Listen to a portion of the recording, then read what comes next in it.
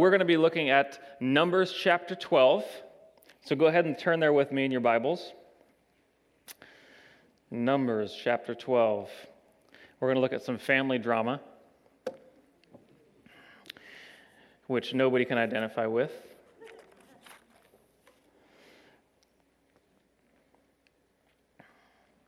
And go ahead and stand with me if you will. I know you just sat down, but go ahead and stand. We'll read this together. All of chapter 12, 16 verses of Numbers. It starts off here. Miriam and Aaron began to talk against Moses because of his Cushite wife, for he'd married a Cushite.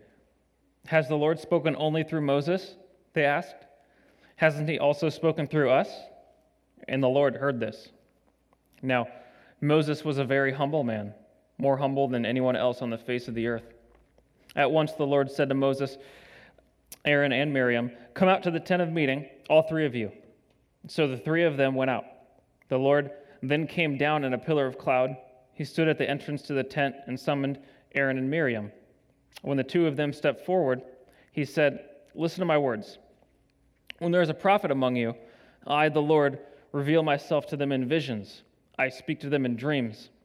But this is not true of my servant Moses. He's faithful in all my house. With him I speak face to face, clearly and not in riddles. He sees the form of the Lord. Why then were you not afraid to speak against my servant Moses?" And then the anger of the Lord burned against them, and he left them. And when the cloud lifted from above the tent, Miriam's skin was leprous. It became as white as snow. Aaron turned toward her and saw that she had a defiling skin disease.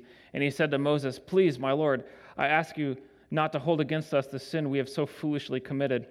Do not let her be like a stillborn infant coming from its mother's womb with its flesh half eaten away." So Moses cried out to the Lord, "Please, God, heal her." The Lord replied to Moses, "If her father had spit in her face, would she not have been in disgrace for 7 days? Confine her outside the camp for 7 days. After that, she can be brought back." So Miriam was confined outside the camp for 7 days, and the people did not move on till she was brought back. And after that, the people left Hazeroth and camped in the desert of Paran. So let's pray. Father in heaven, thank you, God, for your word to us, and we pray, Lord Jesus, that you would speak to us in our hearts, God, and you would encourage us and challenge us in our faith, that we might more and more look like you, God. So help us in our character, we pray in the name of Jesus. Amen. Amen. You may be seated. Has anybody here ever taught middle schoolers? Anybody? I get a couple chuckles out there. I taught middle school for a while here, and I really enjoyed it. Middle schoolers, I gave you some really honest feedback mid-sermon, which is great. So I remember a couple times that just teaching up in front of them, and one of them would raise their hand, and so you ask, what's your question? You say a lot. Thank you. Any other questions? After my sermon, one day also, a young girl came up to me and said, "So what's the point? What was the point?"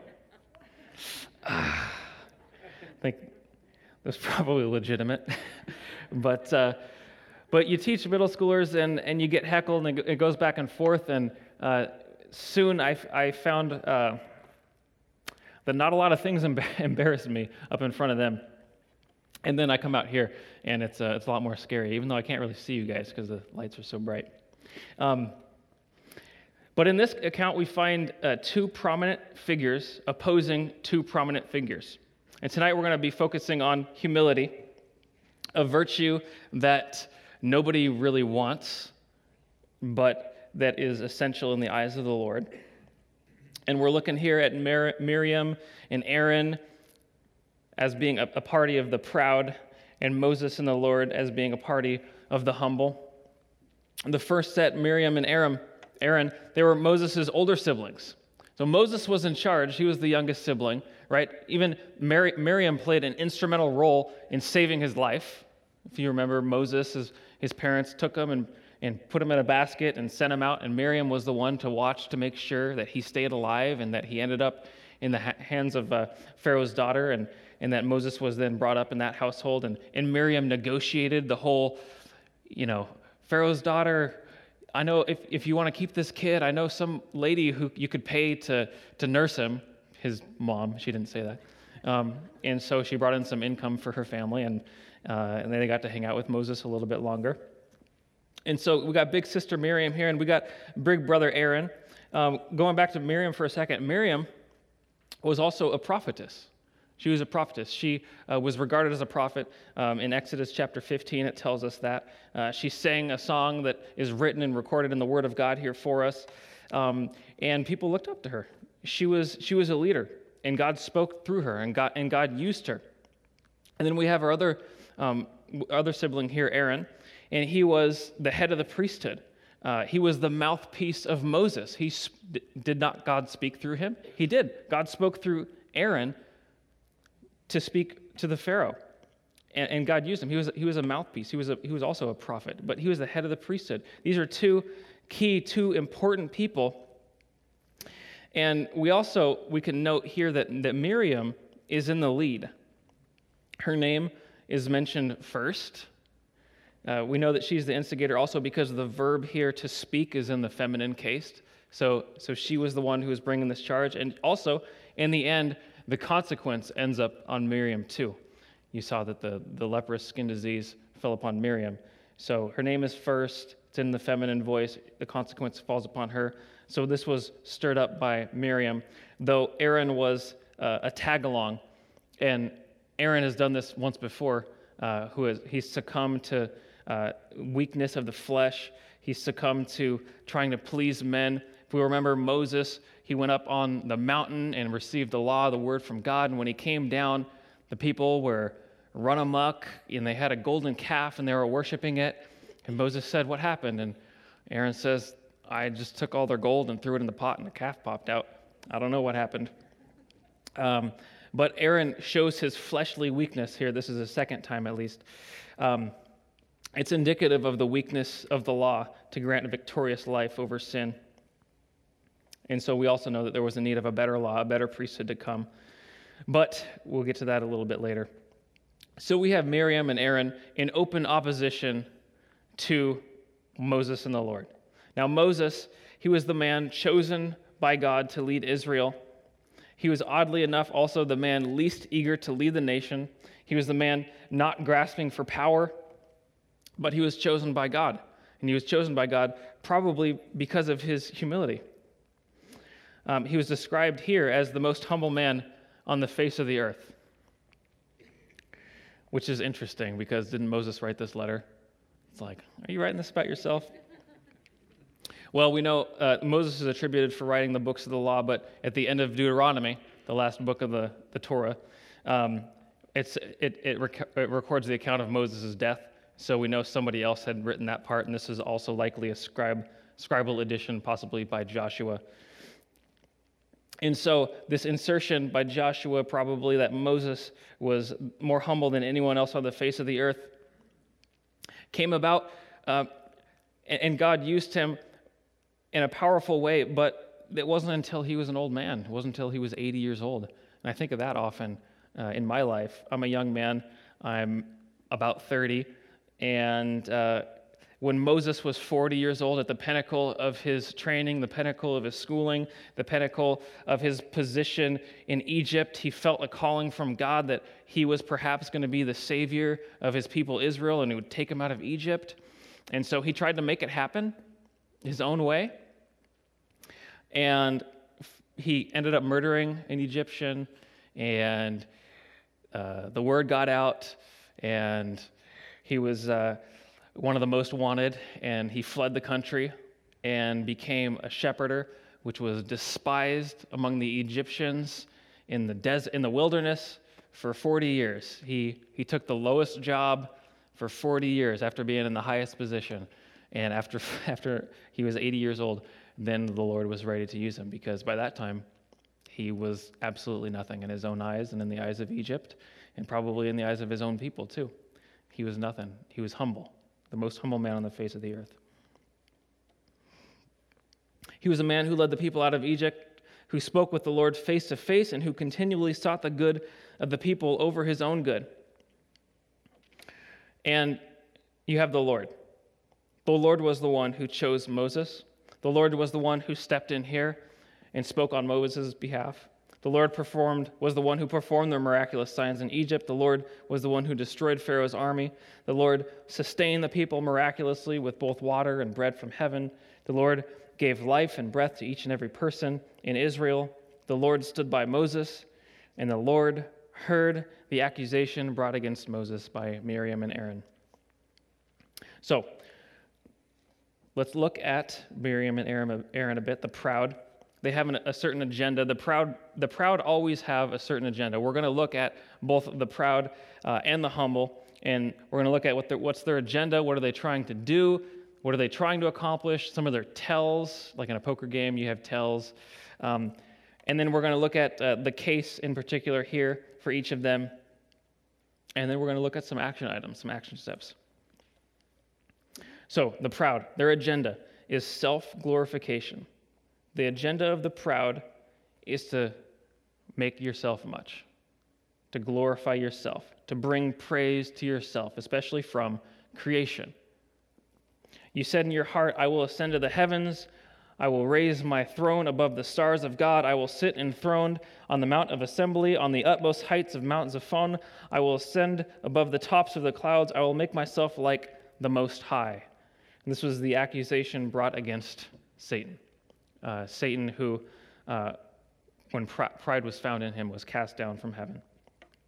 Satan, who enticed Adam and Eve in the garden to become like God themselves, even though it didn't work out well for Satan. And Satan was consumed with the self-glorification. And so the agenda of the proud has always been to exalt themselves, to make themselves like the Most High, to gain praise from creation, which is the position that God is supposed to have. To make myself like the Most High, to gain praise and glory from creation. Now, the proud always have certain tells, certain things that you would look at their life and say, that is a proud man. You would look at certain situations, certain behaviors, and say, that's a proud man. And I use some driving terms, and perhaps they're not perfect and it's not exhaustive, but they're good examples. So there's some samples of these tells. I say there's some neutral things where this is just the common behavior of somebody who's proud.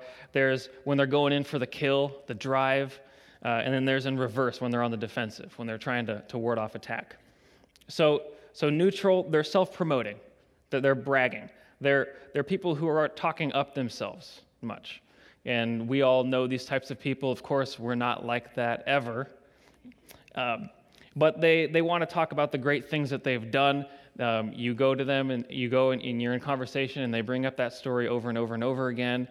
Man, I was so good when I played football, and here's this play that I did, and it was amazing, and everybody stood and they cheered for me. Or I played baseball and I made this catch, or I made this hit in this certain part of the inning. And I was amazing, and you can even applaud me now if you want to. Oftentimes, people who are proud are manipulative. They're always trying to position themselves in a better way, position themselves above other people, position themselves for the best possible situation, especially at the expense of another, and they are greedy. They are always wanting more and more and more, trying to gratify themselves, glorify themselves, to take from others. But they also go on the offensive. When they see somebody weak, when they see an opportunity to exalt themselves, to go after somebody, when they see somebody who's a threat to them, there's some things that they do. They're critical of other people. When somebody is down, when somebody doesn't perform well, they're critical. They talk bad about them. Oh, it was awful. That person, I can't believe this. Oh, they said this certain thing. It was terrible. It was worthless. They're belittling. They try to make others small. They're contemptuous. They look at somebody else with that arrogance, that air. Ugh. They have contempt for others. And they're just aggressive. It's like they're going in for the kill, right? They got this drive. But also they have some tells when they're on the defensive. When somebody else is attacking them, there's some things that they do. Now, they become easily offended. The smallest thing, the smallest criticism about them, it sets them off. It just easily offended, easily angered. They're overly defensive. Even the smallest thing, even something, if you try to help them in some certain way, they don't want your help, and they take it personally. Oftentimes, they will shift the blame, especially if they did something wrong. They'll say, no, it really wasn't me. It was this person.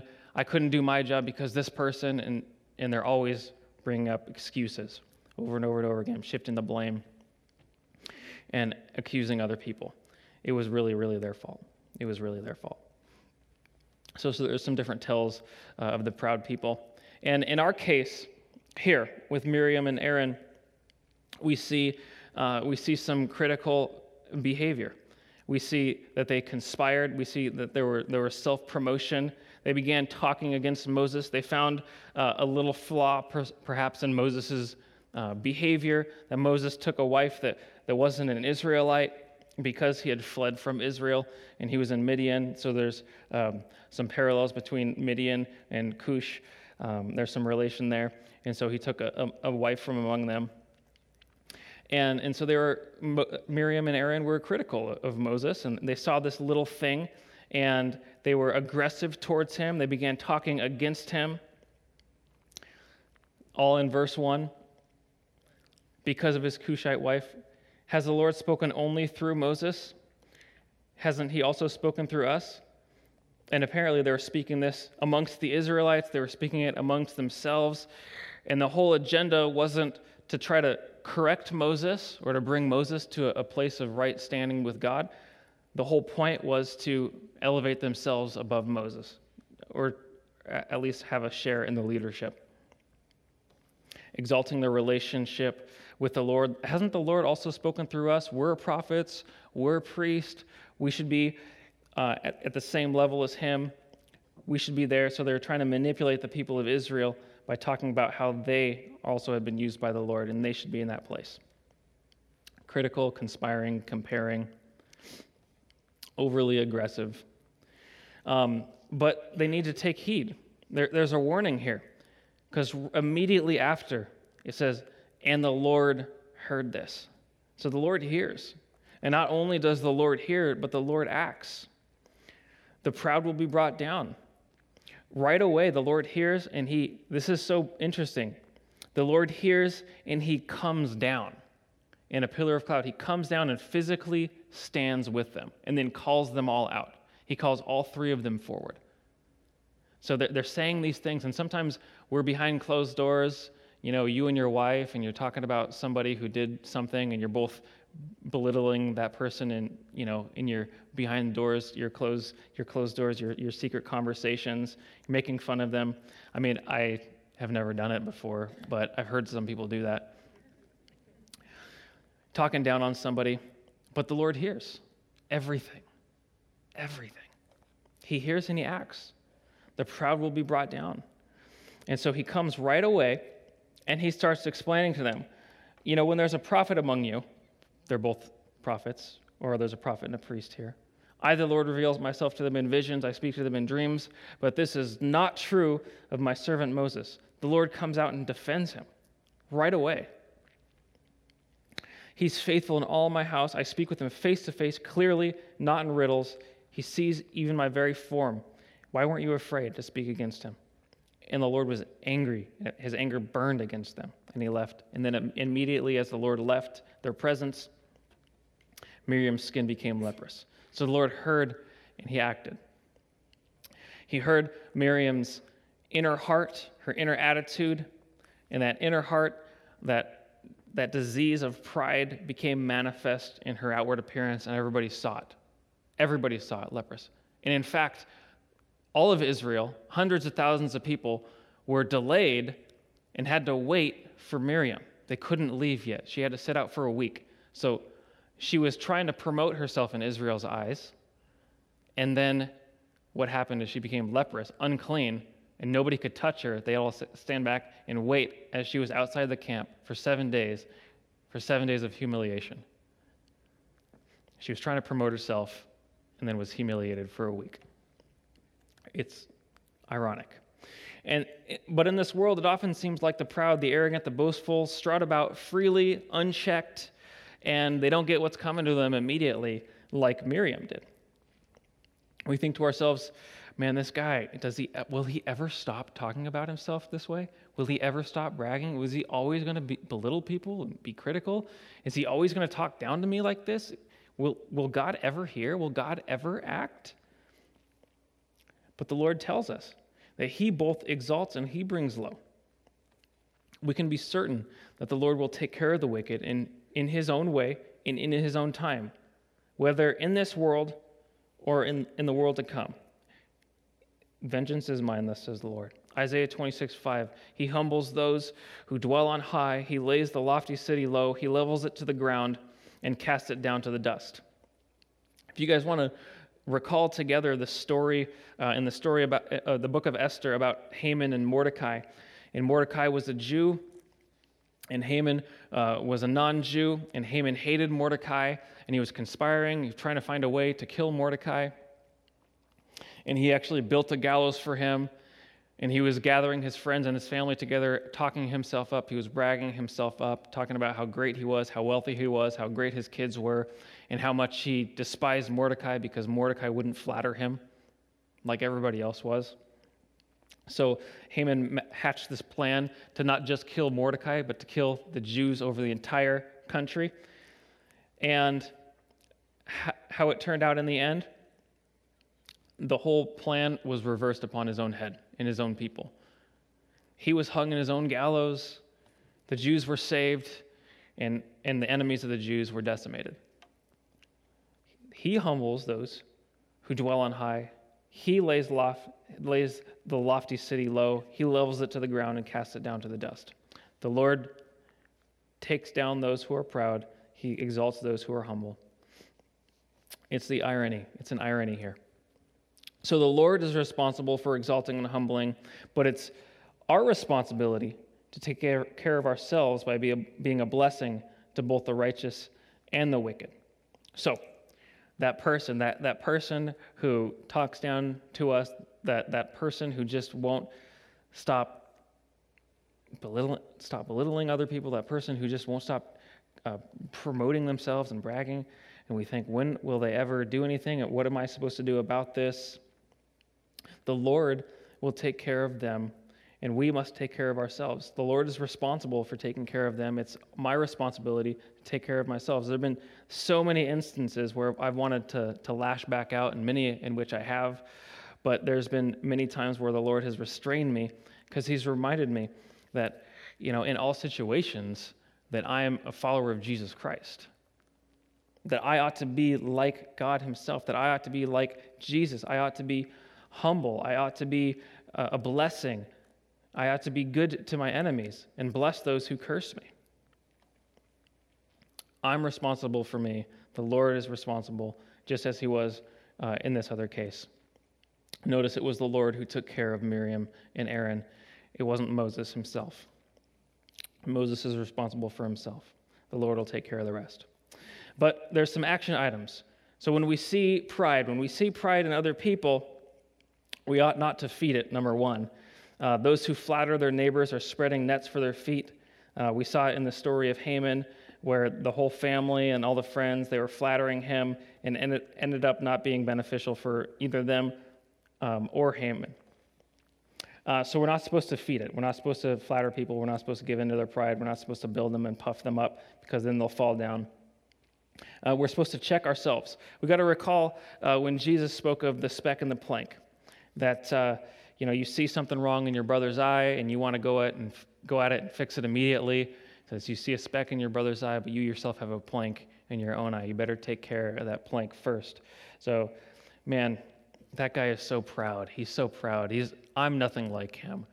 I would never be so proud like that. So when we see the pride in other people, oftentimes it'll stir us to anger. It'll stir us to a pride in our own selves. And we got to check ourselves. Are we as guilty? Are we as susceptible? Most assuredly. We got to check ourselves. And so we must pray for these people. We got to wait for an invitation. We got to check ourselves, pray for a door, ask at the Lord's beckoning, an invitation from the person to speak into their lives. If someone's caught in a sin, who live by the Spirit should restore that person gently. But watch yourselves, or you may also be tempted. But we also can see pride in ourselves. And when pride is seen in your own self, we must humble ourselves before the Lord, and He will lift us up. We must not walk in pride lest we become humiliated. And so how do we do this? Well, I think number one, the thing we do is we learn from those who are good at it. It's those who are good at being humble, those who are the most humble on the face of the earth. So we're going to look at Moses, and then we're going to look at our Lord Jesus Christ. So the humble, Moses and the Lord, the humble, they also have an agenda. And I think their agenda is not one of self-glorification. Their agenda is a one of love. 1 Corinthians talks about love, and you'll see in here the contrast to those who are proud. Love is patient. Love is kind. It does not envy. It does not boast. It's not proud. It doesn't dishonor others. It's not self-seeking. It's not easily angered. It keeps no record of wrongs. Love does not delight in evil, but rejoices in the truth. Always protects, always trusts, always hopes, always perseveres. Love never fails. So those who are humble, their driving motivation in life is not themselves promoting themselves, building themselves up, but their driving motivation in life is others-focused, building up others. They're not focused on themselves. They don't fix their eyes on themselves and their own circumstances. They fix their eyes on the Lord. They fix their eyes on other people. And there are also certain tells. There's they're neutral. Their general way of life. There's things, when they could go on the offensive that they do instead. And there's things when they're under attack that they do as well when they're in reverse. So in neutral, they're compassionate people. The humble are compassionate. Compassion means to suffer with another person. When Jesus looked out on the crowds, he saw the many who were sick, the many who were lost. They seemed like sheep without a shepherd, and he had compassion on them from the pit of the stomach. From the center of his being, he just longed for them. He yearned for them to have a better situation. The humble are gentle. They're not harsh. They're not overbearing. They're gentle. They care about the state of other people and want them to be restored to a better position. The humble they're sincere. They're sincere people. They're honestly, genuinely concerned about the welfare of others, and they're not always trying to up their score. They're not always trying to get in good with somebody. They're not flattering. They're sincere. They really care about where other people are at. They're generous of themselves. They're giving. They're unthreatened. This has to do with identity. I'm going to go into this a little bit later, some more. But when they could go on the offensive, when they see somebody else who's weak, they are merciful. They're merciful. When somebody else is weak, they go to them. They have pity on them. They're merciful. They help lift them up. They're meek when they could exert strength and power over somebody else and just decimate somebody. They're meek. They're lowly. They help. They bring the other person up. They're encouraging. They're patient with those others.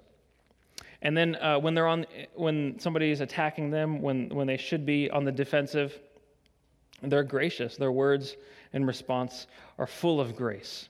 They're full of good things. They're controlled. They're self-controlled. They don't lash out in anger. Somebody who is gracious when they hear something critical or when they're not doing something well, they're teachable. They hear good instruction. They hear wisdom, a better knowledge, and they're a teachable people. And also, if they have made a mistake, the humble are responsible. They take the blame. They don't blame shift. So in our case here, with Moses, we saw Moses was controlled. When Miriam and Aaron were speaking out against him, Moses said nothing. There was no peep out of Moses' mouth. It was the Lord came in immediately and started speaking. Moses didn't defend himself. In verse 4, we see that. And then when Moses did speak, what came out of his mouth was merciful. It was gracious. It was encouraging. It was compassionate. It was generous. He cried out to God to heal his sister who was trying to tear him down, trying to destroy him. He cried out to God for her healing in verse 13. And Moses was incredibly humble here from his own sibling, which is hard to hear. So there's encouragement for us. There was warning for the proud, but there's encouragement for us because we can look at all these character attributes and say, man, sometimes I feel so far from these things, but just sometimes, not all the time, just sometimes. But humility is a behavior that can be learned. We can observe those who are humble. We can accept the Lord's discipline as his child. We can put it into practice. I mean, I think it's an odd thing to say that humility can be learned. I don't mean learned in so much as having like an academic knowledge that's removed, like you read about it once and you're familiar with the concept. Rather, I think humility can be a tangible experience and a training that we can learn from. I mean, this is what's even spoken to us through our Lord Jesus in Matthew chapter 11. He says, "Come to me, all who are weary and burdened, and I will give you rest. Take my yoke upon you and learn from me, for I am gentle and humble in heart, and you will find rest for your souls. For my yoke is easy and my burden is light." So what Jesus here says, take my yoke upon you and learn from me, for I am gentle and humble in heart. We can learn how to be like Christ. So the reality here, Jesus tells us to learn with him and from him the path of humility, and which flows from a heart that's at rest, at peace with God. I think an interesting thing to note about the humble man is that the humble man is not a man who's threatened. The proud man seeks acclaim from other men. He seeks acclaim from creation. He seeks the applause of men. His identity is wrapped up in what man thinks, and so therefore his identity is as fragile as the will of other men. If you're good today, they'll praise you. If you're bad tomorrow, they'll curse you. You're only as good as your last performance. You're only as good as your last game, your last Sunday. But the humble man isn't seeking acclaim from other men. He's seeking acclaim from God. And his identity is found in God. There's no thing that can happen that will separate the humble man from God. So the humble man isn't threatened. He's secure. He's safe. He's unthreatened. I think one place this is seen clearly is in the parable of the Good Samaritan. And I think it really explains to us how God is unthreatened by man's uncleanness. See, a Jewish man was traveling along the road, and he was beaten and left for dead along the side of the road. He could have died at any moment. So when a Levite passes by and a priest passes by, they cross the street opposite the man, keep on going. And I think a big part of the reason why is because they were afraid if they helped the man and the man died, they would be ceremonially unclean. And so they were threatened by that uncleanness, the possibility of that uncleanness spreading to them. And this threat of uncleanness was greater than any compassion they felt for the man dying on the side of the road. But the Samaritan, he was not threatened by this uncleanness. Rather, he stepped in and he didn't receive an uncleanness. What he did was he gave healing to the man. He brought healing to him, to this dying man. He brought life to him. And in the same way, Jesus, though being God, was not threatened by man's uncleanness. Man was defiled, man's full of sin. Jesus wasn't threatened by it. He came in. You ever notice how often people were surprised by Jesus' apparent lack of concern for becoming unclean? I mean, as a Jewish rabbi, he spoke with a Samaritan woman. It's a big no-no. He ate in the homes of sinners and tax collectors. Big no-no. He touched lepers. He touched sick people. He touched people who were bleeding. He touched dead people. And did he become unclean? Miraculously, Jesus never became unclean, nor was he afraid to become unclean. Uncleanness never came upon him. He brought healing to those he touched and restoration to those estranged from God. Jesus, humble man, knew where he came from, and he knew where he was going, and so he was not threatened by man, the acclaim of man, the lack thereof, or man's uncleanness. He was unthreatened. What could man do to him? And so we see the same things in Moses here, crying out to God to save the very people who are trying to bring him down, the most humble man on the face of the earth. A man recently gave me a letter on humility. I don't know what that means, but should I think about it more? I don't know. But I think it was profound. It was profound. He says here that a humble person, his name is Jack Wood, he's a pastor in Meade. He says, a humble person never addresses another person from a superior attitude. You cannot humiliate a humble person, for he doesn't take offense. A humble person always assumes that he's not arrived and is therefore always open to advice from others. He looks at every situation in life as a learning process from the cradle to the grave. He's open, honest, vulnerable, transparent. He avoids power struggles and control freaks driven by insecurity. He knows when to dust off his feet and walk away. He agrees with his adversary quickly and avoids debasing arguments. A humble person doesn't have to prove anything to anybody. He's not driven by his ego. He's happy being humble, human. He's in contest with no one. He doesn't push or shove for position. He disarms aggressive, aggravative persons by keeping a low profile. He realizes the futility of trying to change the evil in others and sets a good example. He's a man of principles and he lives by them and doesn't abandon them when convenient. He is not interested in demonstrating his elite superiority, but rather speaks only when it benefits others. He keeps a low profile. He does his homework. When it's his time to stand and deliver, he speaks with confidence. He never judges others by passing sentence or condemning. He doesn't need to parade his goodness. He's always willing to engage with others and cherish his healthy relationships. I thought that was profound. I really liked here where Jack said that he cannot be humiliated. A humble person cannot be humiliated. I don't know if you guys were here, and this was like less than a month ago, but we did the baptism service on Sunday in December, and it was awesome. It was great. I love baptism services, and I got to baptize a few people, and I've done it previously. But I don't know if you remember there or not, but somebody came up, and I didn't know their name, and I got all flustered, and I started doing marriage vows at the baptism. Does anybody remember that? This was like a month ago. It was pretty funny.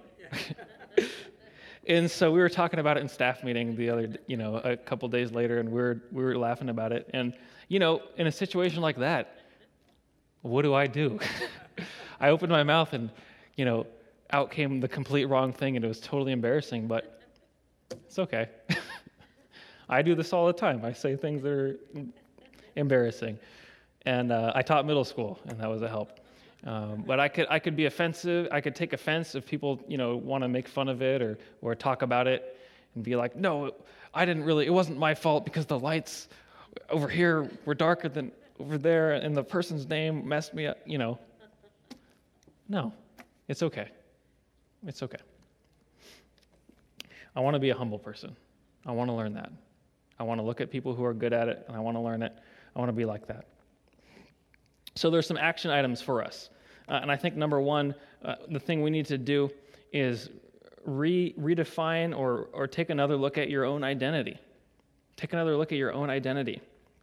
I used to work in construction, and towards the end of the week, the guys would usually ask each other, what are you going to do this weekend? What do you plan on doing this weekend? And when they asked me, I said something like, probably go for a hike with my wife, and I don't know, we might do a puzzle. We'll probably go to church on Sunday. And I got the weirdest looks from people. Just blank stares. That look that says, don't you have a life? It reminds me of 1 Peter chapter 4, where it says, they're surprised that you don't join them in their reckless, wild living, and they heap abuse on you, but they will have to give account to him who's ready to judge the living and the dead.